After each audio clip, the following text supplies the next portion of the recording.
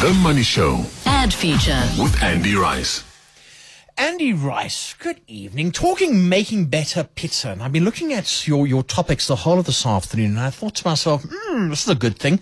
And then you said Dr. Utker, and I thought, oh, that's really a good thing. Tell us more. Good evening.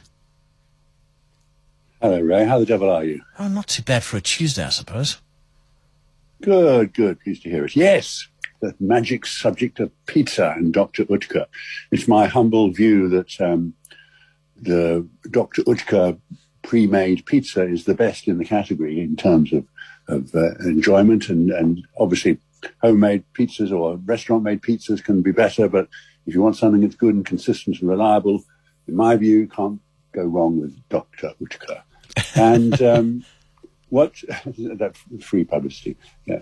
And what the link between Dr. Utker and anything to do with advertising and marketing is simply this, that we are living in a world of artificial intelligence being threatened upon us, of machine learning, of all sorts of extraordinary digital disciplines that will take over our world. And I think to myself all the time, may I not be around when it finally succeeds, because to me, this is much too heavily promoted as a general discipline, this digital and machine learning, artificial intelligence. But the reason that it comes into our scope now is because there's a very good South African-based digital consulting company.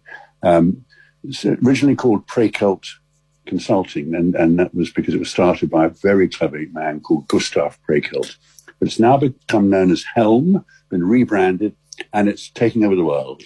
And what they've persuaded Dr. Utker to do is to use artificial intelligence and machine learning to improve the consistency and the quality and the appearance of Dr. Utker's pizzas by taking a photograph literally of every pizza that goes down the production line and comparing its dimensions, its temperature perhaps, its all the different factors to make sure through these clever things that the Dr. Utker pizza is as good as it possibly could be.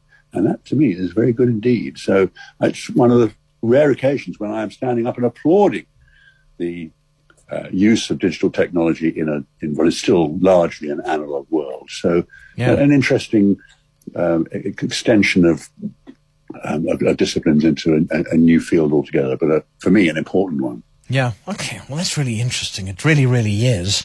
All right, heroes and zeros. Let's start with a zero. You see, we have to finish on a nice upwards trajectory with heroes at the end, because it is a Tuesday and all. Okay, right. Well, my zero is an interesting one. It was triggered by the announcement that Unilever have changed the name of the title of the person responsible for marketing, the ultimate person responsible for marketing in their organization, and they've made what is usually called the chief marketing officer. They've dropped the word marketing altogether. It becomes the chief digital and commercial officer, as the person who's the top dog in marketing in Unilever.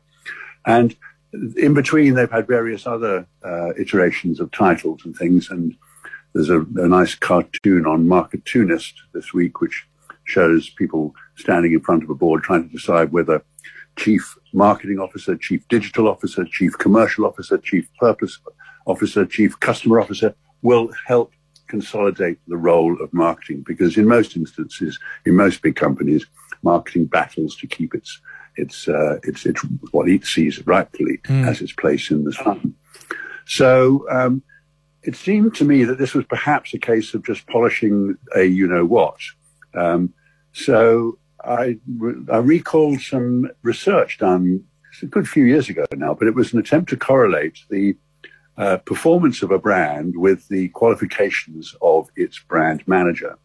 And so they compared Nielsen share movements, up or down, market share movements, and saw which had done the best. And they checked that against a list which was the formal qualifications, tertiary education in marketing, whatever it might be, and found an inverse correlation between the two. So it turned out that the better the brand was doing, usually the less qualified the person behind it.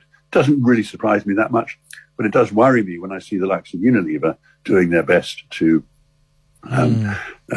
improve the reputation of marketing by finding new ways to express it rather than getting out there and doing a damn good job in the marketplace. So I'm afraid a zero for all of those companies that are changing their names in a desperate attempt to keep up with fashion. A collective zero. All right, Andy, that's fair enough. A collective zero, yeah.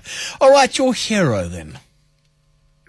Well, this is an interesting one because it's a television commercial that I've received more comments on, almost entirely favorably, than any I can recall in recent weeks or months.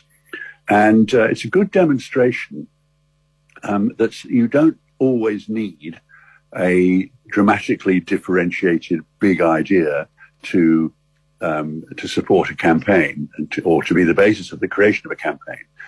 I'm referring to a television commercial from Checkers, who've done very well in recent months in terms of diversity in communication. But this is an interesting one, which is stressing their sustainability credentials. And I don't know whether you want to play the audio that you may have there, Ray, but otherwise I can just explain what happens. I think just explain, yeah. Okay, all right, great. Well, essentially, as I say, you don't need a big idea. You just need a charming vignette, a beautiful cast, and beautiful production values, and you can make a really stunning television commercial out of that lot. And what this is, as I said, the Checkers sustainability promise, where what they're saying is that the products they sell are sustainably sourced wherever possible. The plastic is minimized. And the sorry, excuse me. I'm sorry, just looking to see if I get the figure. Yeah, lost your train of thought, didn't you? Yes, there we go. There we go. Yeah, 35,000 tons per annum of carbon footprint reduced, and all manner of sustainable activities. And there's this beautiful shot of a delightful black child wandering through a supermarket with her mother, and all of the little fluffy toys and things come to life. The polar bear comes to life, the gorilla comes to life, and it just needs to be seen to be understood. It's not a new message. It reminded me quite a lot of Woolworths when they were doing their journey to sustainability when they first launched it. So, but it's people are saying, unprompted, have you seen that new Checkers television commercial? Isn't it lovely? And that, to me, is the sign of a good piece of advertising. Yeah. So, hero to Checkers for their sustainability campaign. I must admit, on television at the moment. You're actually quite right, because you don't get that very often when the advert is just simple, and all it has to be is a great concept, and people will talk about it. You're right, Ray, and what in many instances people would do is to say, well, it's only a retail ad, let's cut the costs wherever possible and just bash something out there. And they end up with something that is so phony looking, and the cast is terrible and the acting is ghastly. Whereas in this case, they've clearly said, we're not going to cut any corners. We're not going to do this in any way other than the best way. And that's what people will recognize. And they are. That's exactly what they are recognizing. Lovely, lovely. Advertising expert Andy Rice, always fascinating chatting to you. Thank you for joining us on this lovely Tuesday evening. Pleasure, man.